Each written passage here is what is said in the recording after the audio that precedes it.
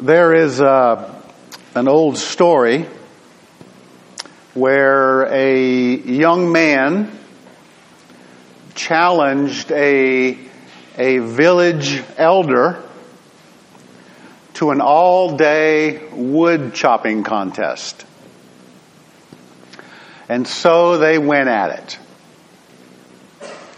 The young challenger worked very hard, grunting and sweating, his muscles aching as he swung his axe relentlessly.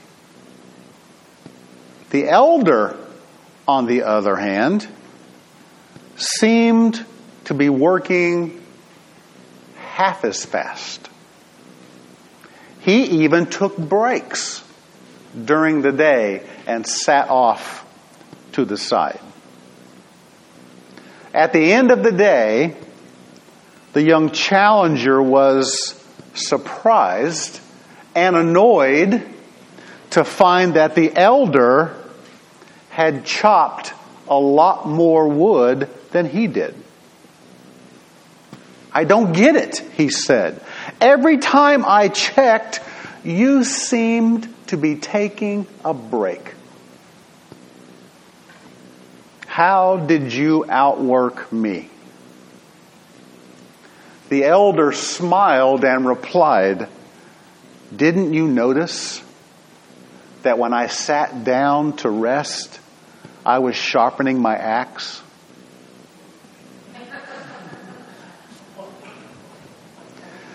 We all need to make the most of our time. And sometimes that means we stop to sharpen our axe, so to speak. And that's what we are going to explore this morning. We are continuing our walk through the Ten Commandments. And as a reminder, the Ten Commandments represent God's moral standards. Basic moral standards of right and wrong that have been placed in the conscience of man. But now, at the base of Mount Sinai, these standards are being formally declared by God for all the Israelites to hear. It was here that God gave His people the Ten Commandments. These 10 essentials for their law as a new nation. And this morning we have reached the fourth commandment. A commandment that is about honoring God with our time. It says, and I am reading from Exodus chapter 20, beginning with verse 8, and we'll come back to there in a moment.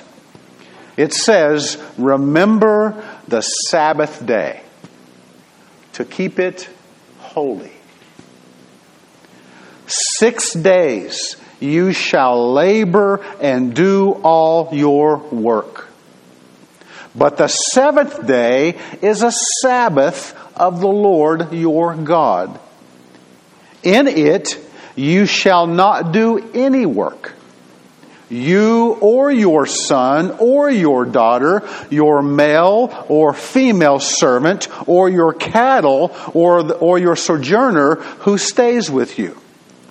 For in 6 days the Lord made the heavens and the earth, the sea and all that is in them, and rested on the seventh day.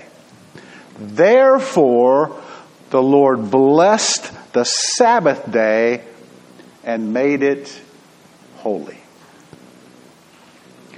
God tells the Israelites that for one out of every 7 days, they are to rest in honor of God. That seems simple enough, right? Rest in honor of God. How could anyone mess that up?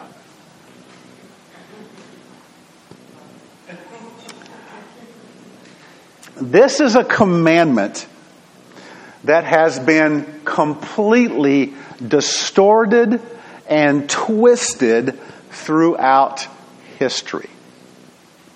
It's a commandment that has led to more debate and bitter controversy than any other of the 10 commandments. And it's a commandment that has been applied with such absurdity and judgmental legalism that it sucks God's intent of the blessing right out of it. Edwin Lutzer tells of a pastor during the time of the Puritans who lived in an area with a lot of ice and snow. And on one Sunday, the pastor decided it would be faster to skate to church. Well, after the service, the deacons called an emergency meeting to decide whether it was right for a pastor to skate to church on a Sunday. After several hours, they told him, yes, you can skate to church on Sundays, just as long as you don't enjoy it.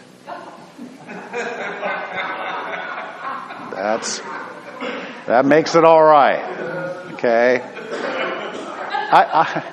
I read another story of a sea captain who had been out to sea for 3 months. And when he got back, he was put in stocks for 3 hours. You know why? Because when he got back, he kissed his wife in public on a Sunday. Yeah. That's crazy stuff. It's absolutely absurd. It's crazy. And what's even crazier, this kind of absurd thinking persists in the church even today.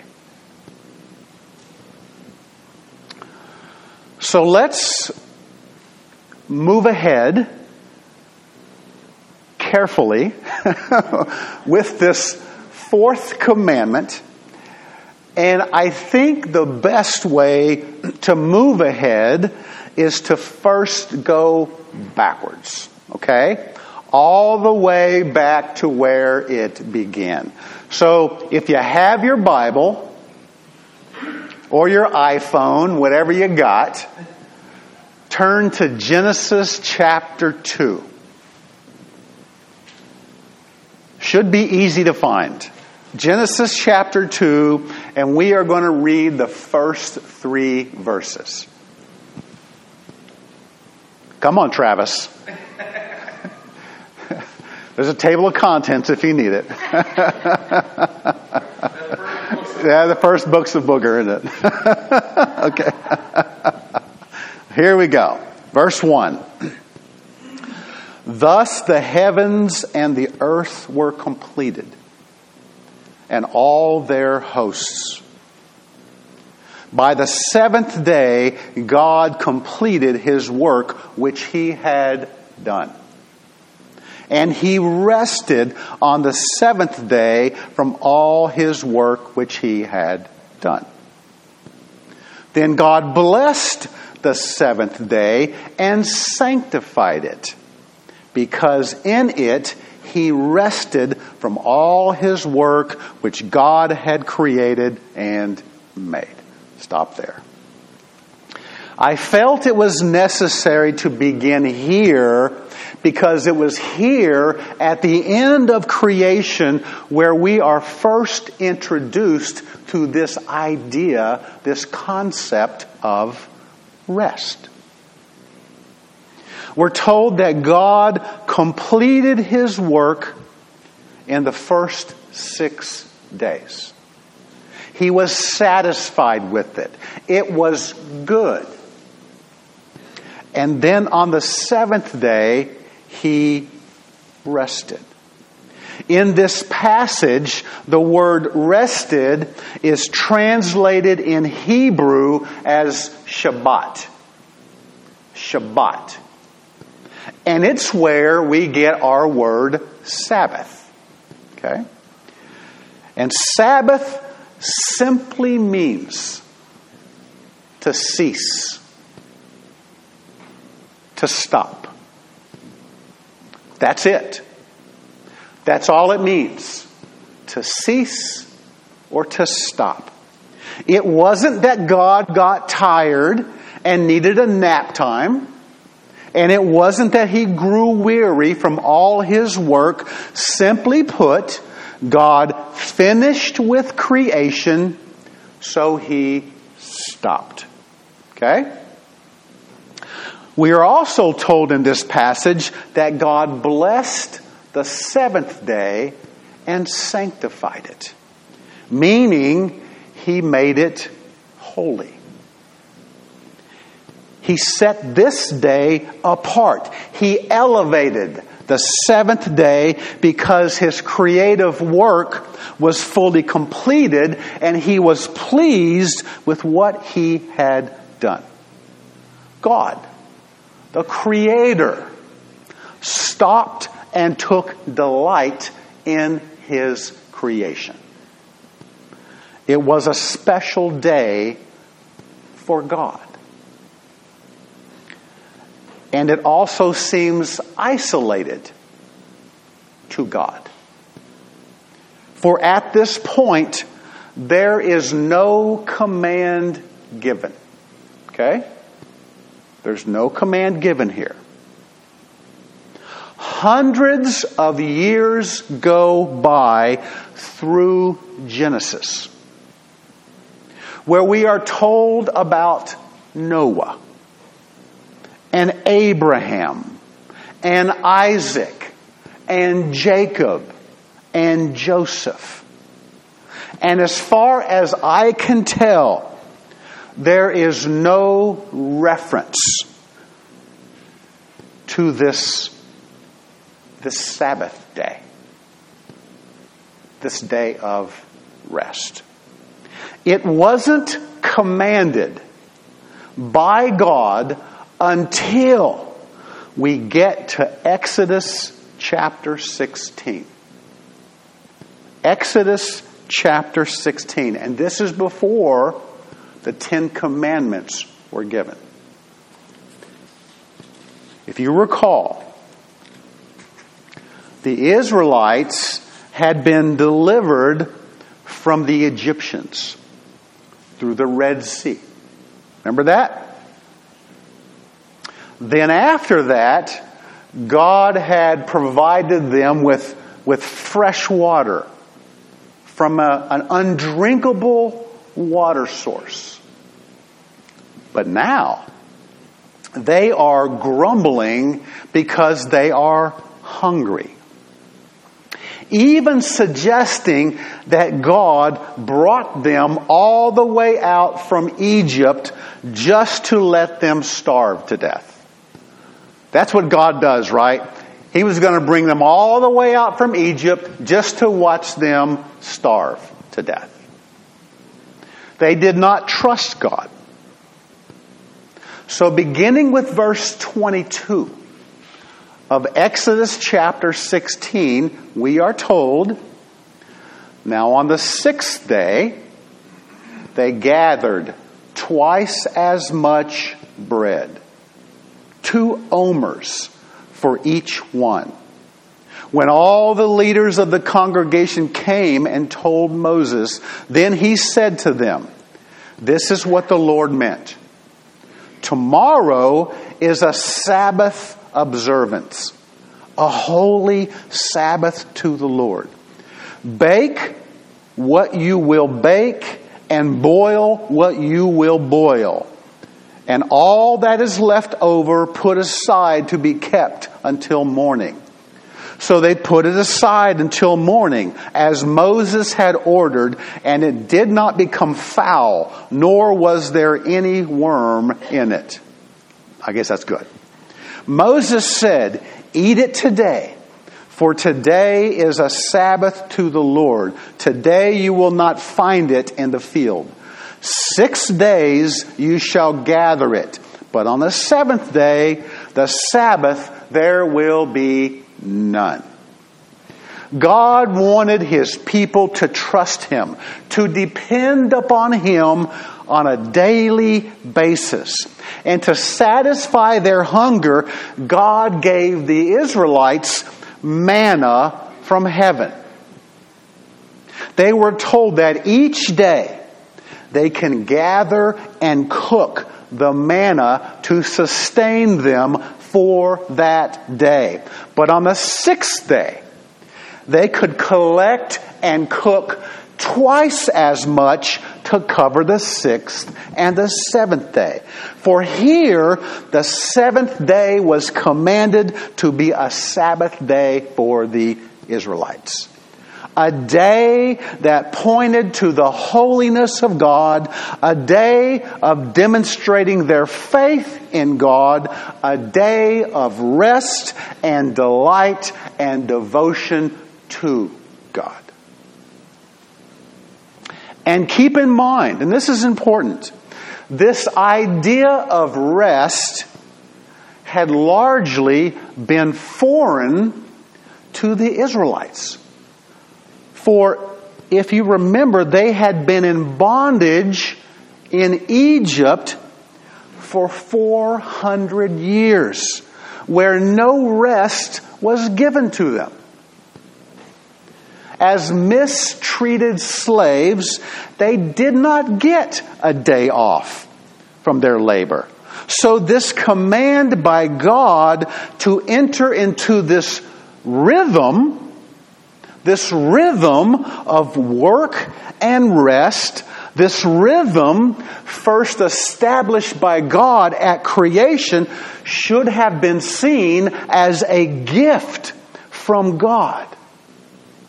For that's what it is. It's a blessing. It was to be seen as a blessing, not a burden. So after this experience with manna, they make it to Mount Sinai, where God formally gives the Israelites His moral standards, the Ten Commandments. So let's now go to Exodus chapter 20. Exodus 20, beginning with verse 8. I'm going to read this again. Remember the Sabbath day to keep it holy. 6 days you shall labor and do all your work. But the seventh day is a Sabbath of the Lord your God. In it you shall not do any work, you or your son or your daughter, your male or your female servant, or your cattle, or your sojourner who stays with you. For in 6 days the Lord made the heavens and the earth, the sea and all that is in them, and rested on the seventh day. Therefore the Lord blessed the Sabbath day and made it holy. Okay.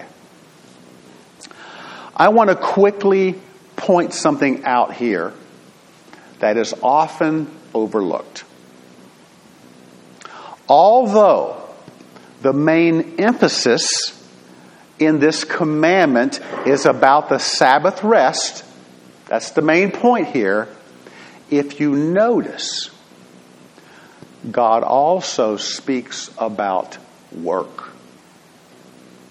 Do you see that? He speaks about work.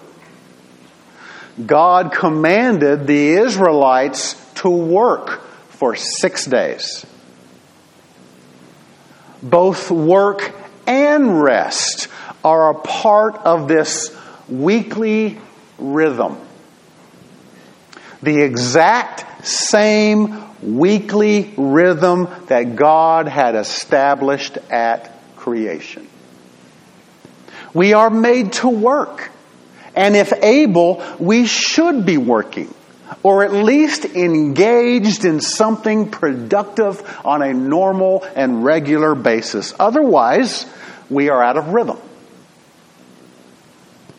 We are to work hard, but we also need to rest well. Both work and rest are good for us.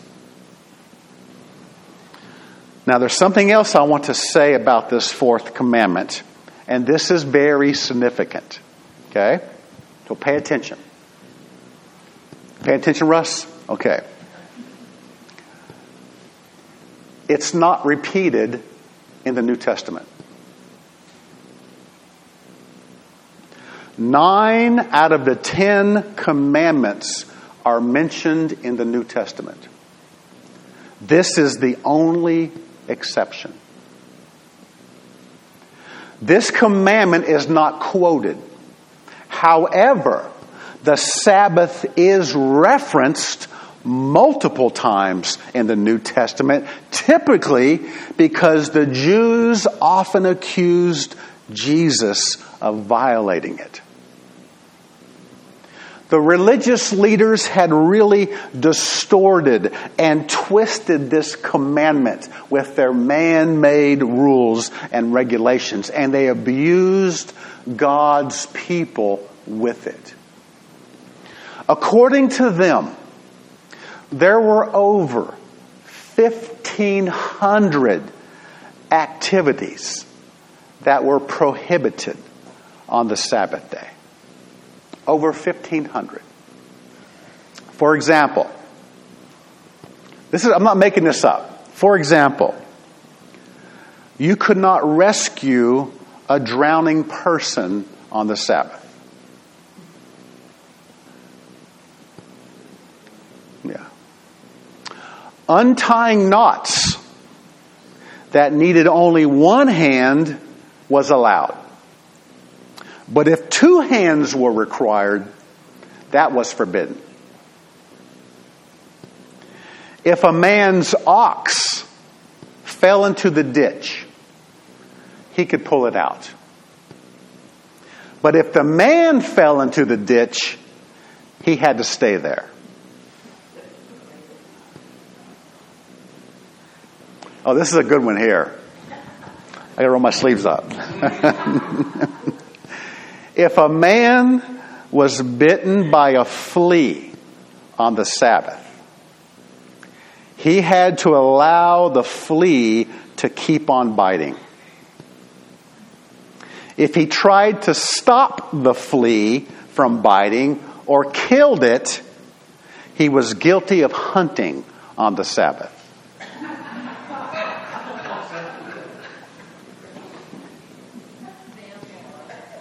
Can you see why Jesus butted heads with these religious leaders? They turned something that was meant to be a blessing from God for man into something that became an unbearable burden imposed upon man. And Jesus wasn't having any of it.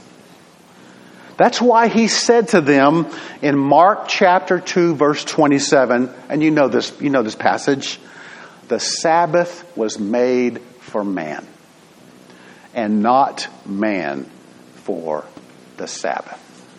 In other words, the Sabbath was not to be seen as a burden which people had to conform to.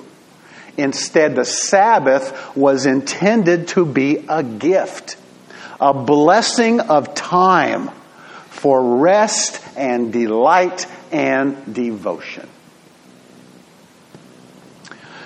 Something else I need to point out. The Sabbath day is the 7th day of the week. That is Saturday, not Sunday. In the Bible, the Sabbath day is never attached to a Sunday, as some may assume. It's always on Saturday. And actually, for a Jew, it starts at sunset on Friday and ends at sunset on Saturday. Therefore, to say that Sunday is our Sabbath would be incorrect. Sunday is not Sabbath. Okay? That kind of prompts a question, doesn't it? So, Pastor, why are we here? Right? Why are we here this morning? That's a good question. Glad I asked it. I want to say at the onset that nowhere in the New Testament, nowhere, are Gentile believers, and we are Gentile believers. If you're not Jew, you are Gentile. Nowhere in the New Testament are Gentile believers commanded to worship on the Sabbath. There are no rules, and there is no instructions given to Gentile believers about the Sabbath. And there were many opportunities to do so. For example, in Acts chapter 15,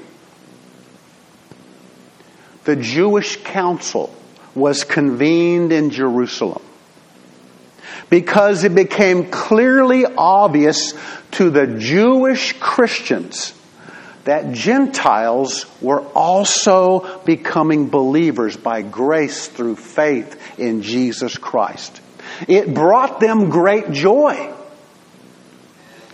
But unfortunately, there were some in the church with strong Jewish legalistic roots who falsely taught that if these Gentile believers wanted to become true followers of God, they would need to follow the law of Moses.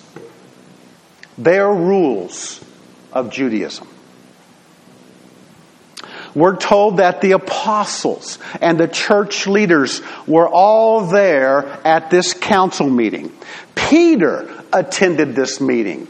James, the half-brother of Jesus, was there. Paul and Barnabas were there. And the question was raised, what instruction do we give to these new Gentile believers? They need some guidance. What instruction do we give them? Well, here it is, beginning in verse 28 of Acts 15. Verse 28. For it seemed good to the Holy Spirit and to us to lay upon you no greater burden than these essentials. These essentials. That you abstain from things sacrificed to idols, and from blood, and from things strangled, and from fornication. If you keep yourself free from such things, you will do well. Farewell. That's it. That's what the Jewish Christian leaders passed on to the Gentile believers. This would have been a perfect time to give some direction about observing the Sabbath day. But no command, no reminder, no instruction was given to the Gentiles as to what they were to do on that seventh day. Nothing. To take this a little further, the Apostle Paul a Jew who ministered to the Gentile churches and addressed many different sins in his letters, never mentioned that failure to keep the Sabbath was a sin.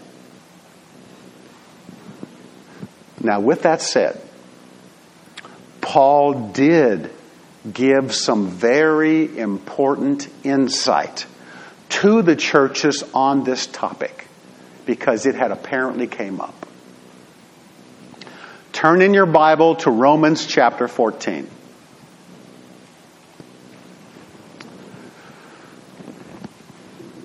Romans 14.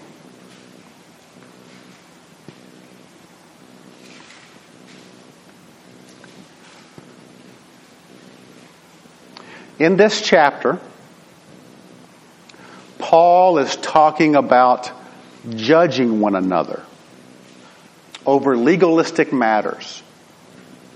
And he says in verses 5 and 6, one person regards one day above another. Another regards every day alike. Each person must be fully convinced in his own mind. He who observes the day observes it for the Lord. Let's stop there. In this passage, Paul lets us know that he is talking more about the principle of honoring God with our time rather than a specific day. And he opened up the idea that depending on one's personal conviction, any day can be devoted to the Lord. For Paul, it was a matter of the heart and devotion to God rather than a day of the week. And that was the direction he gave to the early church. Follow your heart, consider the issue, and come to your own conclusion. And that's exactly what they did. The early church eventually met on Sunday, the first day of the week, because Sunday was the day that Jesus rose from the grave. It was Sunday that Jesus first met with his disciples after his resurrection. And it was Sunday that Pentecost occurred. So historically, Sunday, the first day of the week, became the day that the church gathered together. And this is referenced in Acts chapter 20, verse 7, in 1 Corinthians chapter 16, verse 2, and also in Revelation chapter 1, verse 10, where it is not called the Sabbath because it can't be called the Sabbath. It is called the Lord's Day. Now, if you have any doubts, I have one more passage to share with you from Paul in Colossians chapter 2. Great book. Colossians chapter 2. Paul is writing to the church at Colossae. And he is dealing with the problem of Gentile believers being intimidated into legalistic practices by false teachers who claim to have the inside track with God.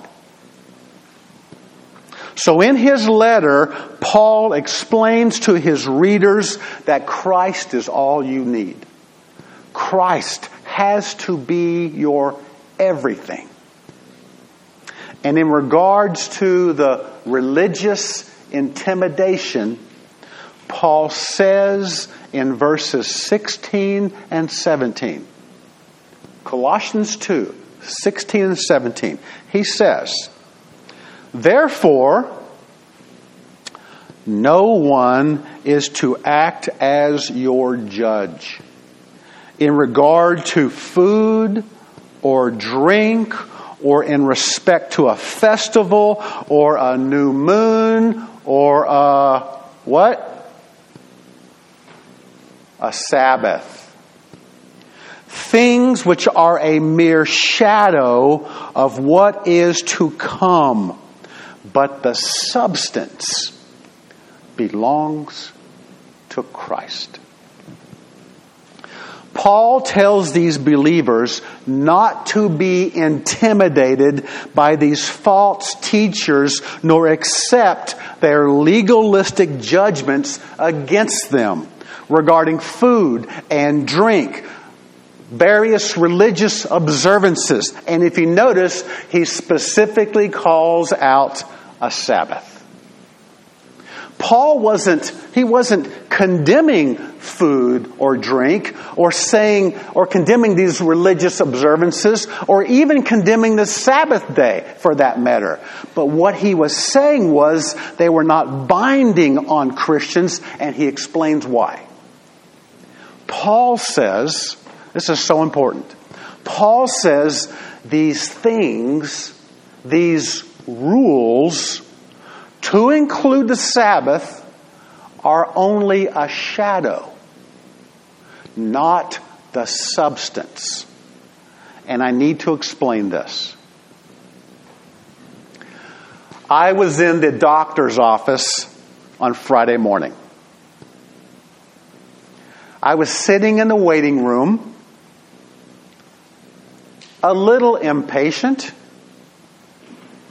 waiting for someone to come through the door to call my name. You've all been there, right? At the bottom of the door, there was a gap between the door and the floor. And I could see there was light on the other side of that door. Okay? You following me? As I waited, there came a moment where I noticed that the light that I could see under the door was partially blocked. And I could now see a shadow under the door. That told me that someone was blocking the light and casting a shadow. Someone was standing behind that door, and I anticipated that someone would open the door and call my name. Was I there to see the shadow? No. I wanted to see the person casting the shadow. The shadow was not the substance. It only pointed out the substance and created anticipation in me. What Paul is telling us here is to stop chasing shadows. The Sabbath day, which represents rest, is merely the shadow of the real rest that is only found in the person of Jesus Christ. Jesus is the reality casting the shadow. He is our rest. In fact, He tells us in Matthew chapter 11, verse 28, "Come to me, all who are weary and heavy laden, and I will give you" what? Rest. In 6 days, God created the heavens and the earth. Man did not do a thing. And after God finished all His work, after He completed creation, He rested, right? on the cross and through the resurrection, Jesus did all the work necessary for our salvation, our recreation, if you will. He did all the work, and now we get to enter into His rest.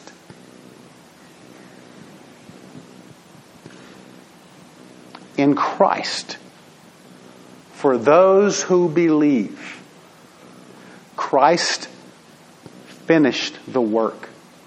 He did it all. He did it all.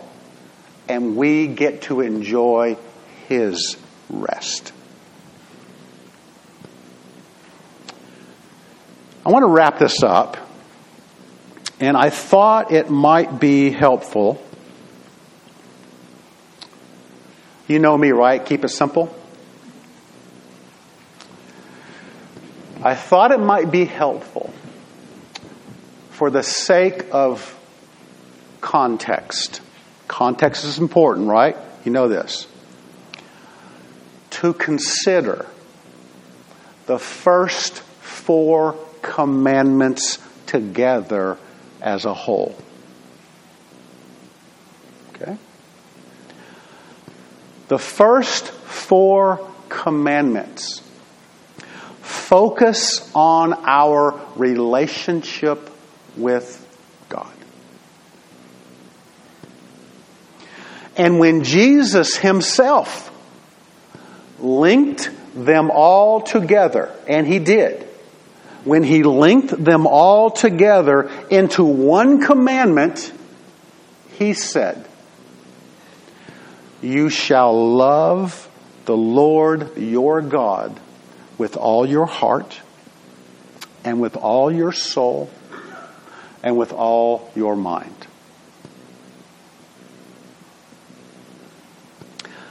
This is about a relationship with God. And in this relationship, God wants time with us. Let's keep it simple.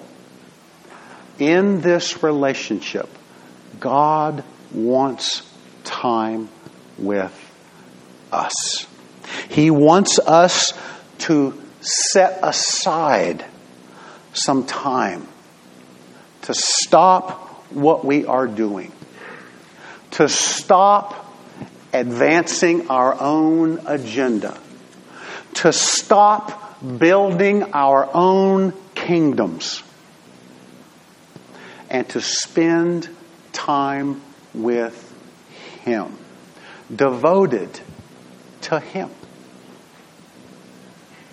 In some respects, when considering our relationship, this 4th commandment is God's way of saying He just wants to spend time with you and me.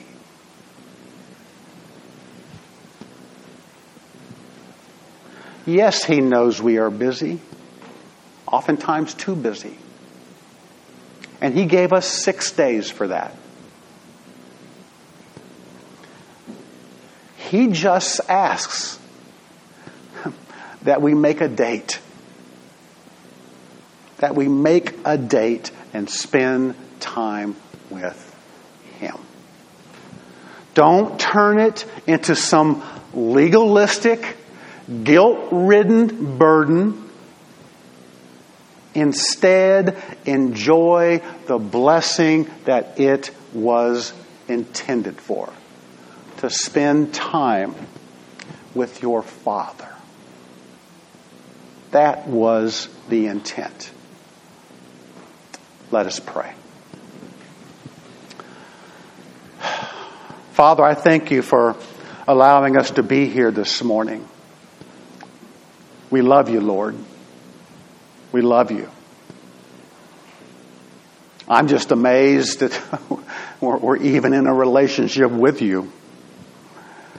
That in spite of us, you love us. In spite of us, even though we were still yet sinners, you sent your Son Jesus to die for us. You love us that much. It's mind-boggling, Lord. I can't comprehend that kind of love. But it is what it is. You love us. And you desire a relationship with us. Father, I pray that you would continue to draw us to yourself, to draw us to your Son. Father, you know we're busy. Even admit too busy. And I don't think you're asking for much, Lord.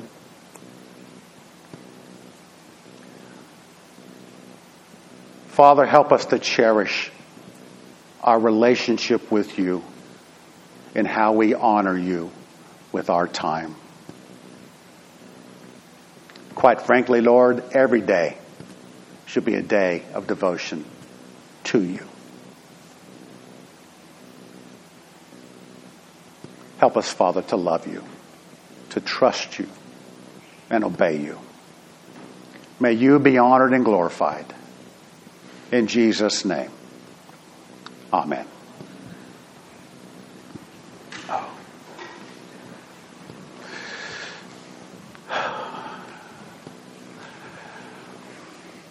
I've been married for over 40 years to the same woman. Just let her know that. Yes, to the same woman. We have a good relationship, Trish and I.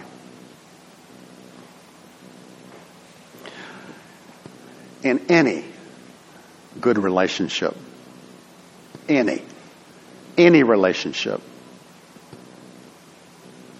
that requires an investment of time. Right? It requires an investment of time. My wife is important to me. And so I give her my time. I'm important to her. And she gives me her time, her attention. Because she's important to me. I love her. She loves me. You understand that, right?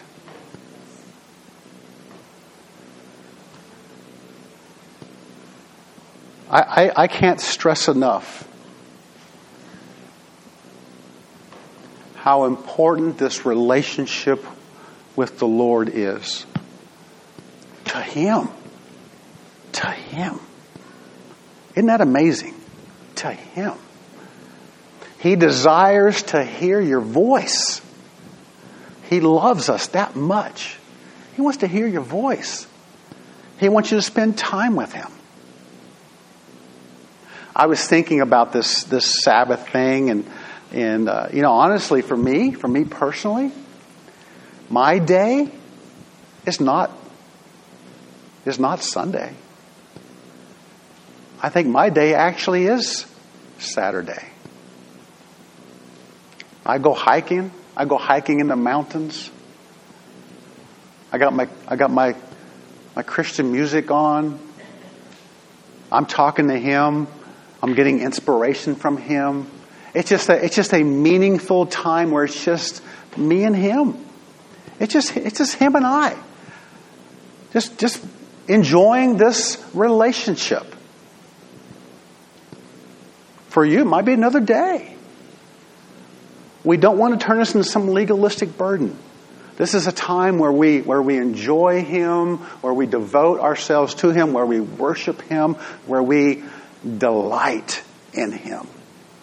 Just as He delighted in His creation, we delight in Him. He loves us. Maybe you're here today and you do not know Jesus Christ as your Lord and Savior. What I'm saying to you just doesn't ring true. It's not reverberating. Jesus loves you madly.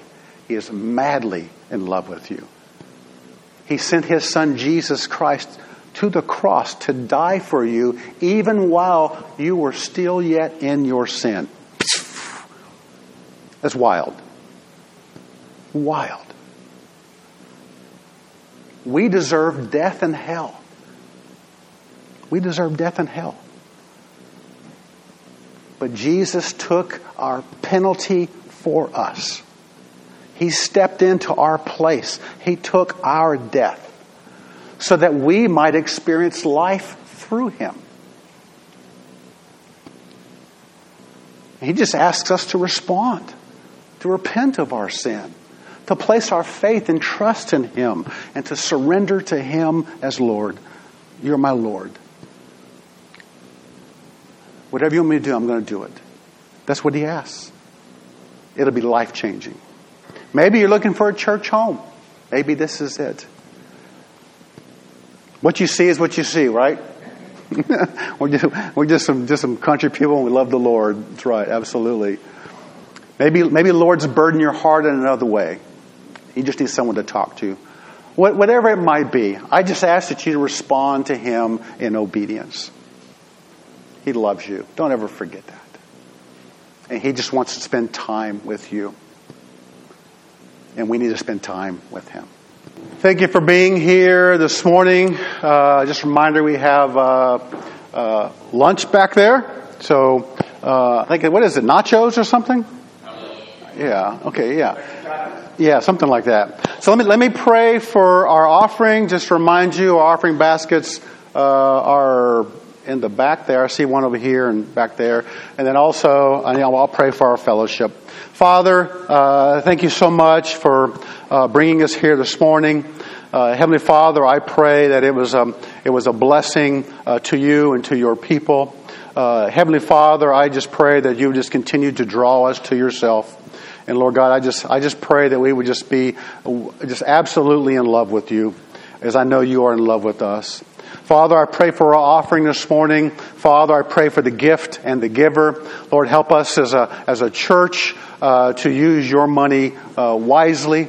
And Lord God, I pray for our fellowship. I pray, Lord God, it would be sweet, that we would have a good time with one another, that we would encourage one another. Lord, I pray for our food that we're to partake of. Bless it to our bodies. Bless those who prepared it. And bless those who are working in the kitchen. And this I pray in Jesus' name. Amen.